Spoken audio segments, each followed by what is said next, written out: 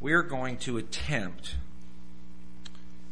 to do something I don't remember ever doing. We're going to tackle 4 chapters tonight. 4. Which is good because on Sunday we're going to tackle 4 verses. But tonight 4 chapters. So get your sleeping bags and pillows out.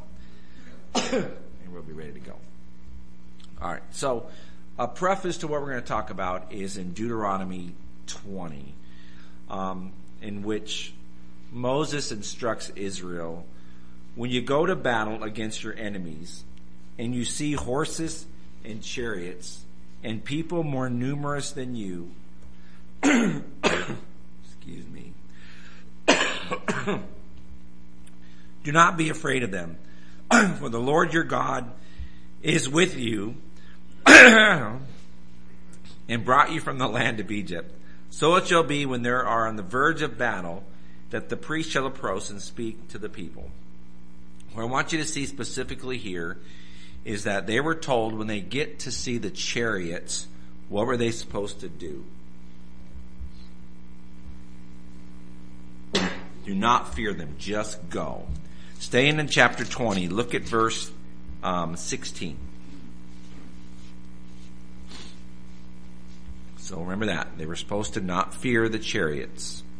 Verse 16, the cities of these people which the Lord your God gives you as an inheritance, you shall let nothing that breathes remain alive. But you shall utterly destroy them. The Hittite, the Amorite, the Canaanite, the Perizzite, the Hivite, the Jebusite, just as the Lord has commanded you. Why? Lest they teach you to do according to all their abominations which they have done for their gods, and you sin against the Lord your God. So we got to remember those 2 instructions. 1, not to fear even if they have chariots. And 2, to not let anything that breathes remains, because if you do, they're going to turn you to their gods, because that's how fickle the Israelites and human nature is. All right, so now let's go to Joshua 16.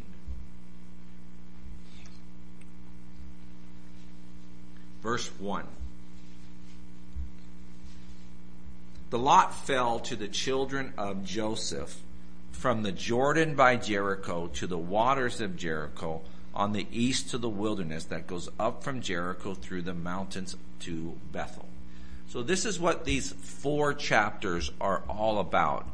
It's where the lot falls for the tribes of Israel and the lands that they're going to inherit. So they inherited their lands basically by lot. So by lot is basically random selection, except that we know from Scripture that with God, there's no such thing as random. So if you look at Proverbs chapter 16, it gives you a little bit of insight to the process of casting lots. Proverbs 16:33 says, the lot is cast into the lap, but its every decision is from the Lord. So the way of casting lots, I know that, I don't know all the methods that they use, but I do know one in which they would have a bottle with a very thin neck with a rounder bottom of the bottle, and you could put stones in there, maybe a white stone and a darker black stone, and the white stone would mean yes and the black stone would mean no. Or you would put maybe if you had 8 men, and you would put 7 white stones and 1 black stone, or vice versa, and then whichever one the odd stone fell onto, that would be the one designated by God. There were 2 main places where there were lots cast in the Bible. One was in Acts, when they were replacing Judas as an apostle. There were 2 men, Matthias and another, who were qualified to be that apostle. So the Bible says they casted lots, and the lot fell on Matthias. But it wasn't like flipping a coin. It is the sovereign God who determines where the coin lands. And I'm sure there was prayer and fasting and then saying, God, whatever lot you want, we ask you to do that. And so the other one was, if you remember, when Jonah was on the ship and the ship was caught in the storm, they actually casted lots on the ship to determine which person was causing this. They all had different, it was interesting because they all had different gods and different beliefs, but the lot falls on Jonah and he has to tell them. So turn to Proverbs 18:18.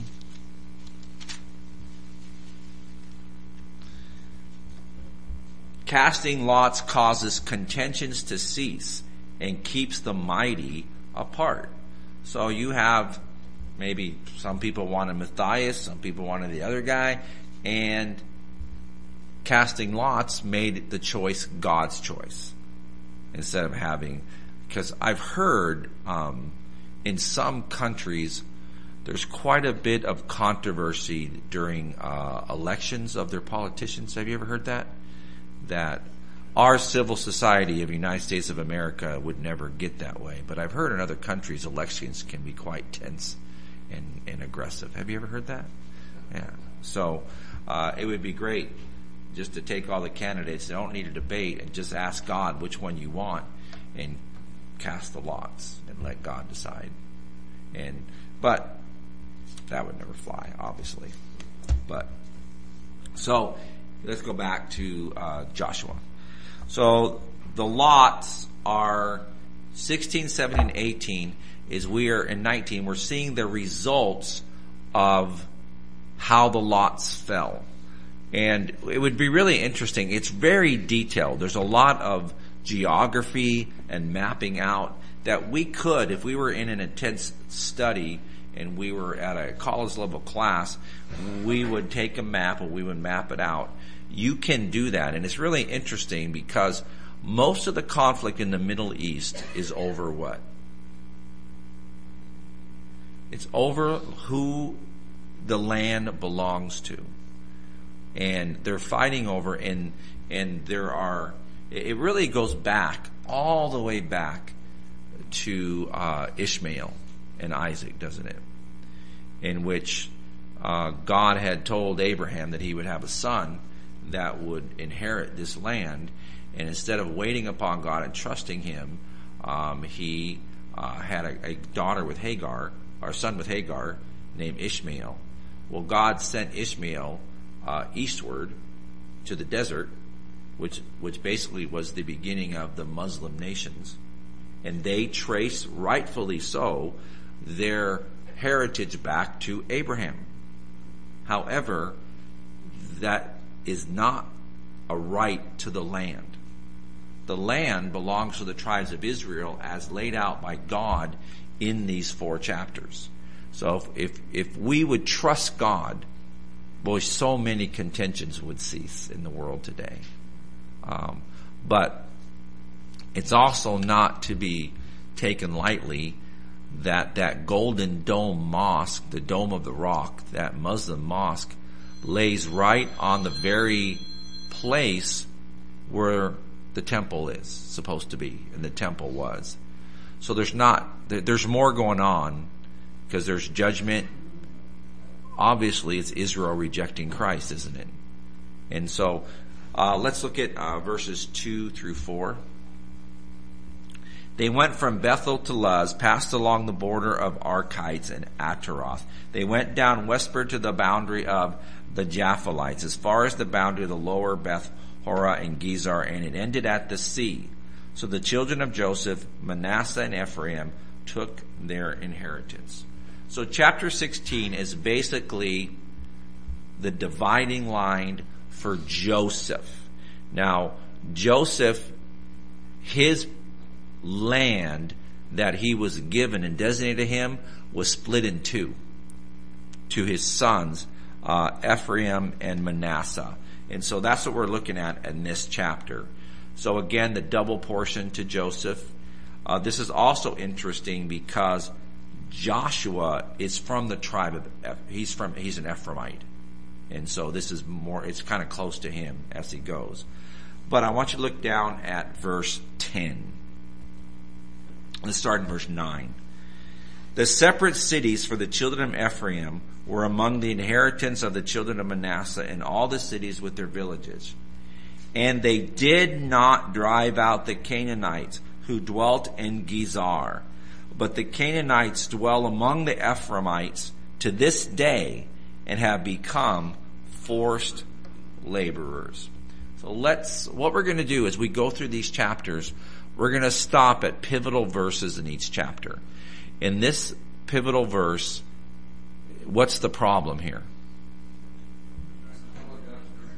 They did not follow God's direction. We read that from Deuteronomy, that they were supposed, in that verse in Deuteronomy 20, the Canaanites are mentioned by name, that they're not to let a breathing thing. So, if you look at the verse carefully, what did they do with these Canaanites? Instead of destroying them or killing them, what did they do? They made them slaves. So there are reasons why they didn't obey God. And we're not really privy to God telling us what the reasons were, but we can make a couple assumptions. What would be some reasons why they wouldn't? Well, the number one thing would be fear.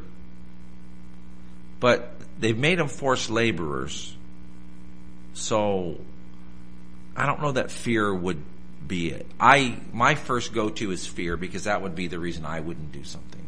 When I have struggled obeying God, it's almost always out of fear. I love God so much. I love Him. I really want to do what's best for Him. But sometimes He asks us to do things that are out of our zone of comfort, if you want to say. And there have been times in my years of being a Christian that I was just fearful of standing up to my mother, or fearful of standing up to this person, or going to that visit, or being bold enough in my faith, especially in my younger days. So fear could definitely be it. What could be other reasons? Very good. Greed was the next one on the list. There's a greed there of getting the work done, using them as forced labor in order to grow more crops or do the things that they would do. And so they saw a financial profit to it. It may have just been laziness. Let them do the work and not us. Either any of those reasons, none of them are good enough. Amen. None of them. And does this cost them later on? Absolutely. We're going to see the gods of the Canaanites still around in chapter 24 of Joshua. They just didn't do what God said, and because of that, they took on, many of their children and grandchildren are going to be taking on the idol worship of the Canaanites. And they're just always going to be a pain in the neck to the Israelites. Always. And so, man, when God is directing you and you need to get rid of things, get rid of them. Chapter 17. There was also a lot for the tribe of Manasseh, for he was the firstborn of Joseph, namely for Machir, the firstborn of Manasseh, and the father of Gilead, because he was a man of war. Therefore he was given Gilead and Bashan. And there was a lot for the rest of the children of Manasseh, according to their families, for the children of Abiezar, and the children of Helek, and the children of Azriel, and the children of Shechem, and the children of Hephar, and the children of Shemida. These were the male children of Manasseh, the son of Joseph, according to their families. But Zelophehad, the son of Hepher, the son of Gilead, the son of Machir, the son of Manasseh, had no sons, but only daughters. And these are the names of his daughters. So we get to verse 3, and we see a problem. And the problem is that these inheritance to their sons, he didn't have any sons. Well, the good thing is they do have Scripture. So turn to Numbers chapter 27. And this is one of the reasons why, going through this verse by verse, we can see how all of the things that happened, even in the wilderness, are now coming to fruition. So, we're going to see in a little bit complaining of the Israelites. Now, the Israelites are certainly champions when it comes to complaining and murmuring. And what does the scripture say about murmuring and complaining? Do all things without murmuring and complaining. However, it doesn't mean that there are not valid questions to raise within a ministry. If you say, if we come in on Sunday morning and it's, 30 degrees outside and we don't turn the heater on and everybody's freezing, and you come to me and say, Pastor, we need to turn the heat on, it's really cold in here. That's not murmuring or complaining, right? Does anybody remember why and I think it's Acts 7, why the office of deacons was ever introduced?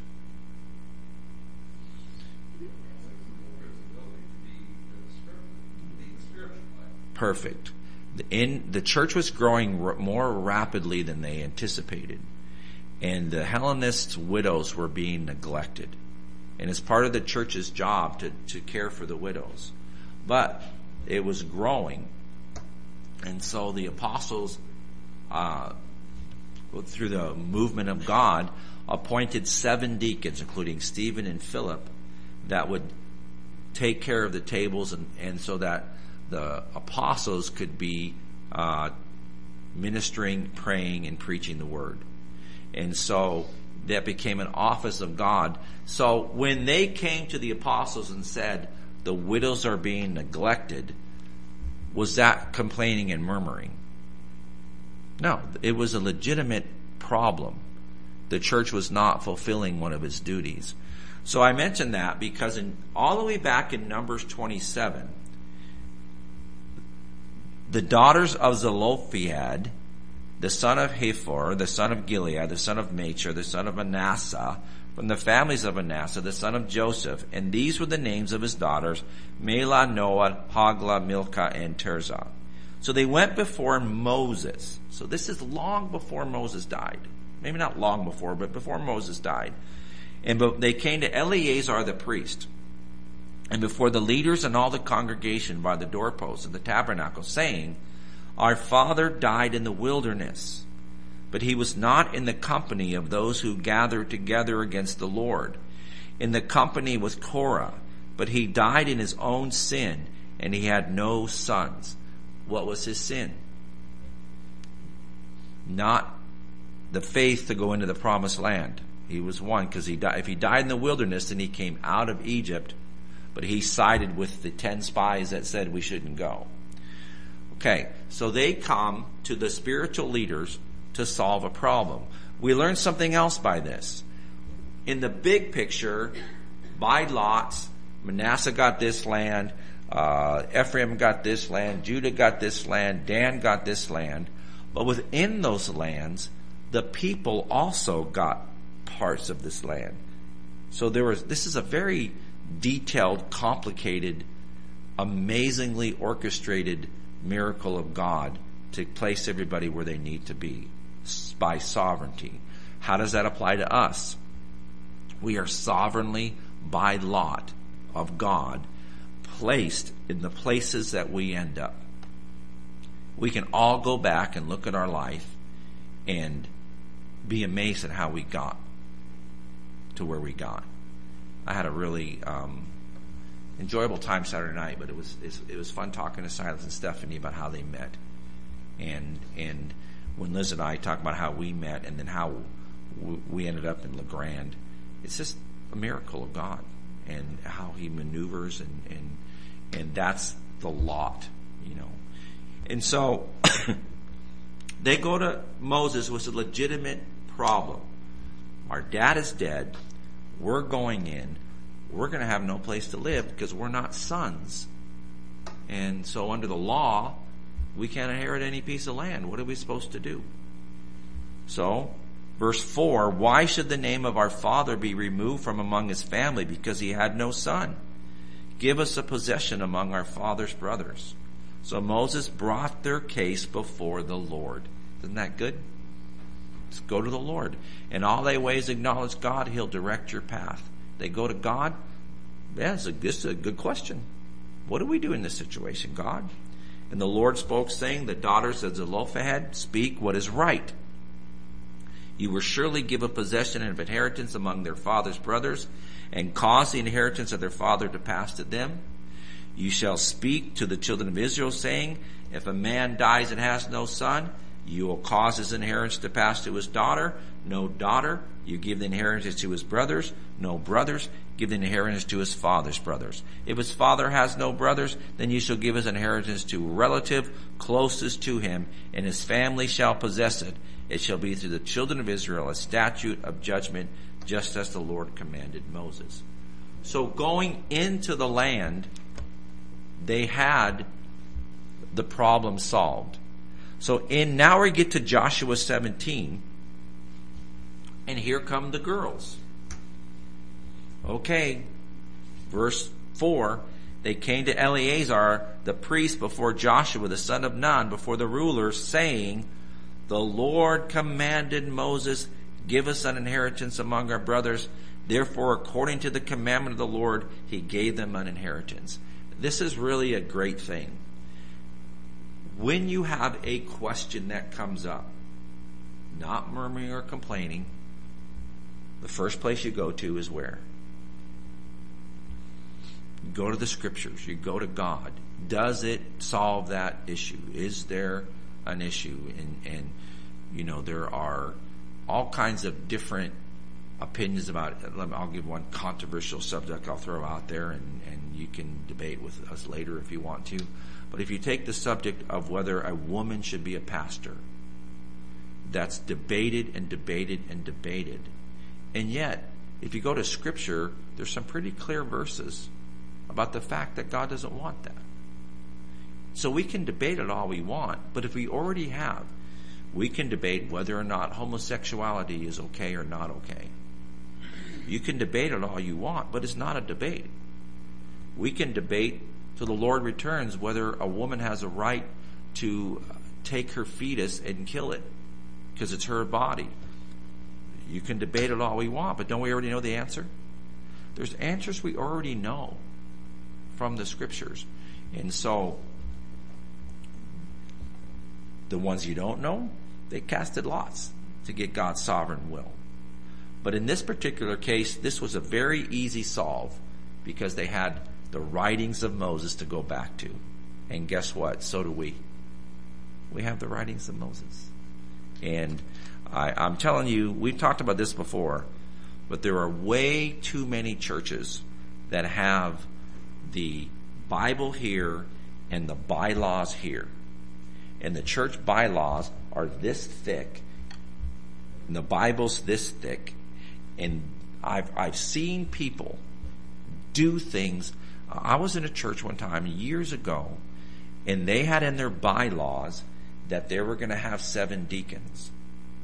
The reason they had that in their bylaws is because they picked 7 deacons in the book of Acts. However, aren't there qualifications for a deacon? Well, the church only had, they had a falling out and split, and the church probably had about 30 people in it.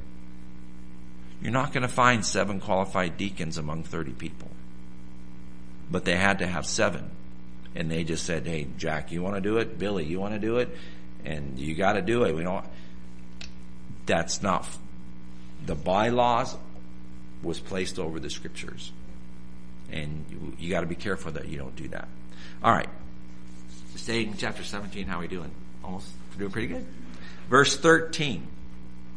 It happened when the children of Israel grew strong that they put the Canaanites to forced labor, but did not utterly drive them out. So they did the same thing. Ephraim and Manasseh both did the same thing. Then the children of Joseph spoke to Joshua, saying, why have you given us only one lot and one share to inherit, since we are a great people, inasmuch as the Lord has blessed us until now? So we have a people right now who are disobeying God by not eliminating the Canaanites. And now their question is more of a complaint than a problem. What is their complaint? We didn't get our lands too. By the way, these lands were given by lot. So if they were given by lot, then it was God who, the lots are cast into the lap, which means you throw that marble into your lap, but it's God who determines but Joshua's answer is really good. Joshua answered them, "If you're a great people, then go to the forest country and clear a place for yourself. There in the land of the Perizzites and the giants, since the mountains of Ephraim are too confined for you." If it's too small, you got all that forest in that land. Just go get it. Perizzites are there. Just go take it from them. But the children of Joseph said, "The mountain country is not enough for us, and all the Canaanites who dwell in there have chariots of iron, both those who are of Shean and the towns and those who are in the valley of Jezreel." So, to get this expanded land, they were going to have to do two things. They were going to have to defeat the Canaanites and the Jezreelites who are there, and they're going to have to clear the forest. It's just going to take some work. But they could do it, and they could have the expanded land. And Joshua is basically telling them, you're making a great point. If you want the land, go get it. And what'd they say? We can't. They got chariots. Well, what do we read in Deuteronomy? Don't fear those who have chariots. And so it's hard for me to go to this spot, but there are, on a Wednesday crowd we can probably talk about this, but there are people who are going to come to you to ask you to help them in their spiritual walk. And you're going to say things to them like, well, when was the last time you went to church? And they're going to say something to you about, well, I don't really like church. I'm not really comfortable there. Well, then what am I supposed to do to help you? Or you would say to them, well, you know what? If you just get into your Bible and start praying, I don't get anything out of that book. I try reading it, but I fall asleep. How else can I get God's favor? You don't want to go to church. You don't want to read your Bible. You don't want to pray. If you don't want to clear out the trees and you don't want to go get rid of the people with the chariots, I can't help you get more land. I'm not going to reward your disobedience. They've already not did what they were supposed to do. And now they're not trusting God when he told them not to fear the chariots. And counseling people is part of what we do. But it's really difficult when there's not a verse that says God helps those who help themselves. That's not in the Bible. But read your Bibles. Go to church. Pray. It's not more complicated than that. The problem is, I was listening to the conversation the other day, and there was a person speaking about Benny Hinn, and he was trying to share the false doctrine that Benny Hinn was preaching. And he was attacked by these two Christians saying that he was wrong because God isn't, we're supposed to love everyone, and God is just love. And he said, Benny Hinn is a false teacher because this is how he says you get to heaven. How do you say you get to heaven? And they say, well, no one knows how to get to heaven, but God just loves everybody. We don't have to know how to get to heaven. We just have to know that God loves us no matter what. Well, that's a terrible little debate going back and forth, isn't it? And so these two are attracted to churches that preach that type of message, that you don't have to do any work. You don't have to study to show yourself and to prove unto God. You don't have to pray without ceasing. You don't have to take up your cross and follow me. You don't have to repent. and turn from your wicked ways. All you got to do is just show up and sing, and God loves you. You got to go and defeat the chariots, and you got to go cut down the trees, and then everything God has for you is available to you. Give, and it shall be given unto you, pressed down, shaken together, overflowing. Seek ye first the kingdom of God, and all these things shall be added unto you. Aren't there things in those verses we're supposed to do? We have to give to unlock the pressed down, shaken together. We have to seek God first to unlock all these things being added unto you. Isn't that true? And you have to go there and cut the trees down if you want more land. And you have to go and defeat the chariots like God said to do if you want that land. And I love how Joshua, he said, I'm not going to give you any more because I can only give you what God said to give you.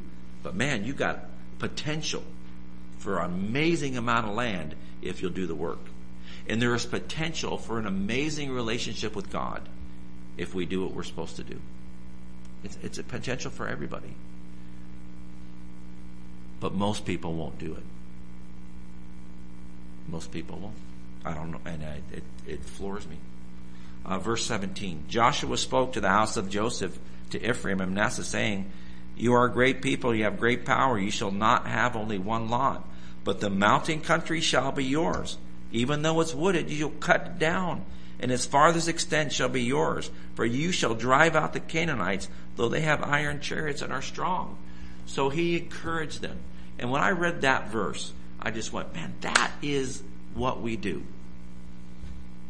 Study to show yourself approved unto God. Well, I'm just not feeling the presence of God. I really want to feel God's presence. Study. Get into the Word. Go to church. Find a good Bible-believing, Bible-teaching church. Find fellowship with Christians. Those are the ways the Bible teaches to grow in Christ. If you don't do those things, then you're not going to get that. And he says, he doesn't tell them. He doesn't feel sorry for them. He doesn't really berate them either. He just says, hey, you're great people. You're strong. You got Jesus. You got not Jesus, but you got God. He's with you. Go. Take it. He said not to fear the chariots. Are they going to go? Maybe. Some do, right? Some you can really encourage, and some you pray for years and years and years frustrated because they're not taking the counsel. Chapter 18. Now the whole congregation of Israel assembled together at Shiloh and set up a tabernacle of the meeting there, and the land was subdued before them. But there remained among the children of Israel 7 tribes which had not yet received their inheritance.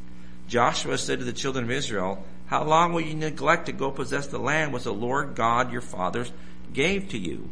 So the lots were cast, the lands were given, but some were just slacking, backsliding if you want to call it, lukewarm.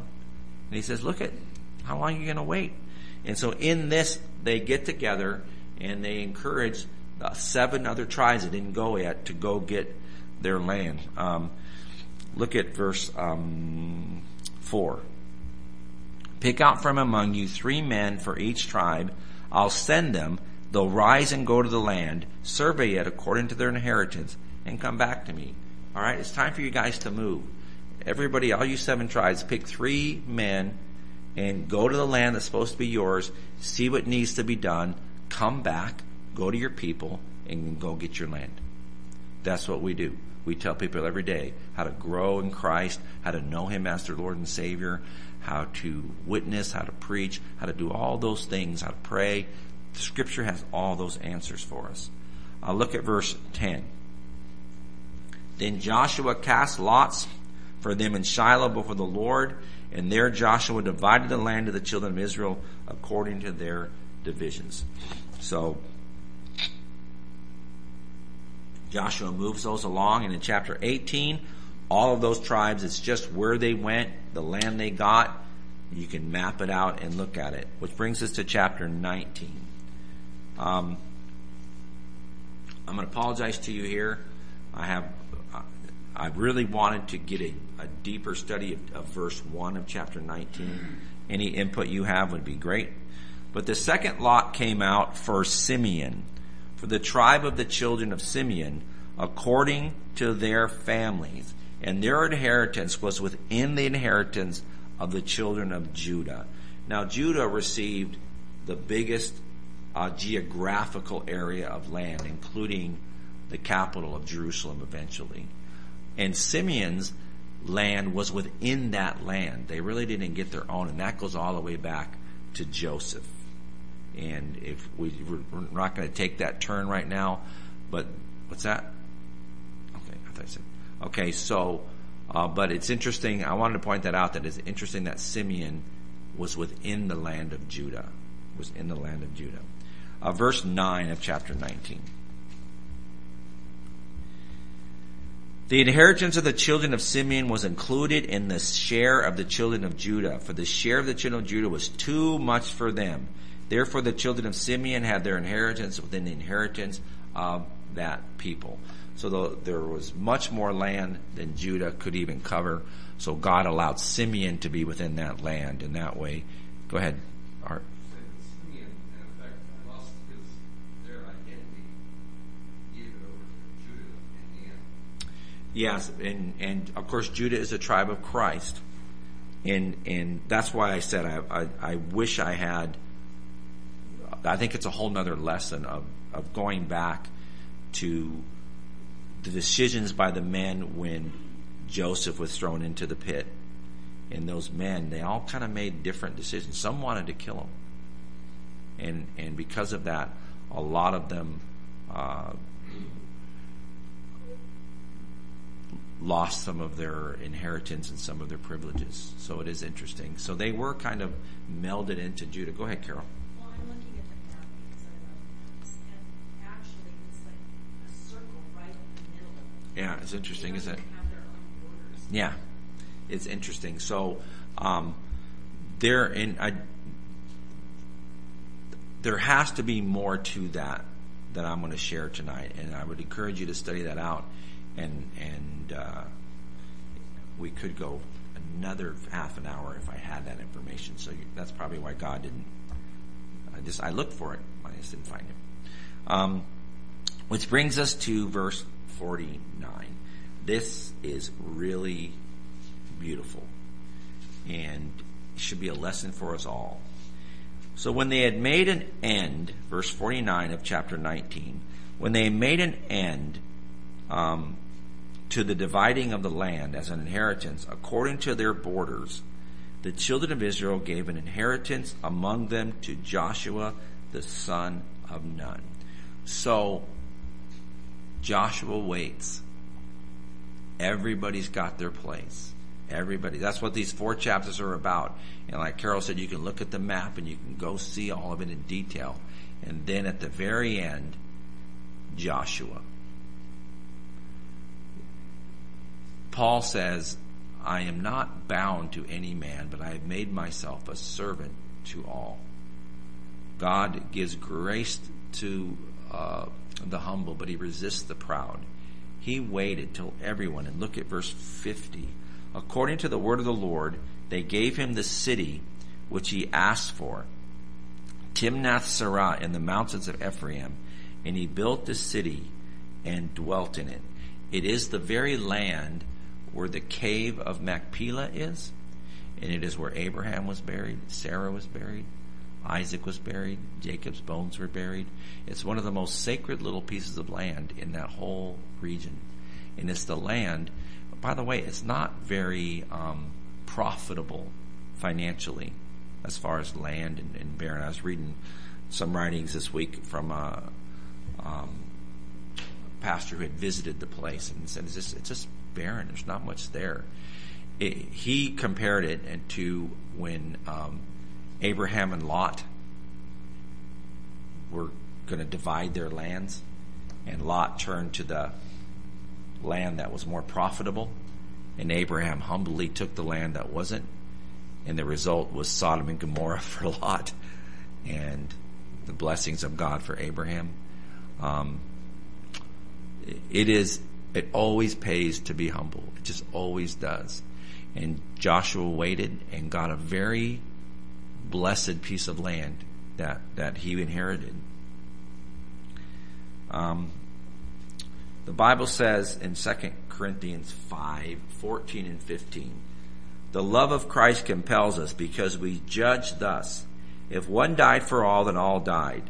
And he died for all, that those who should live no longer for themselves, but for the one who died for them and rose again. So we're not here to build empires. We might be blessed by God financially. There's nothing wrong with that. But we are here to serve Christ.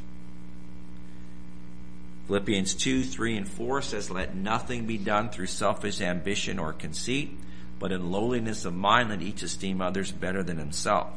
Let each of you look not only on his own interests, but also on the interests of others.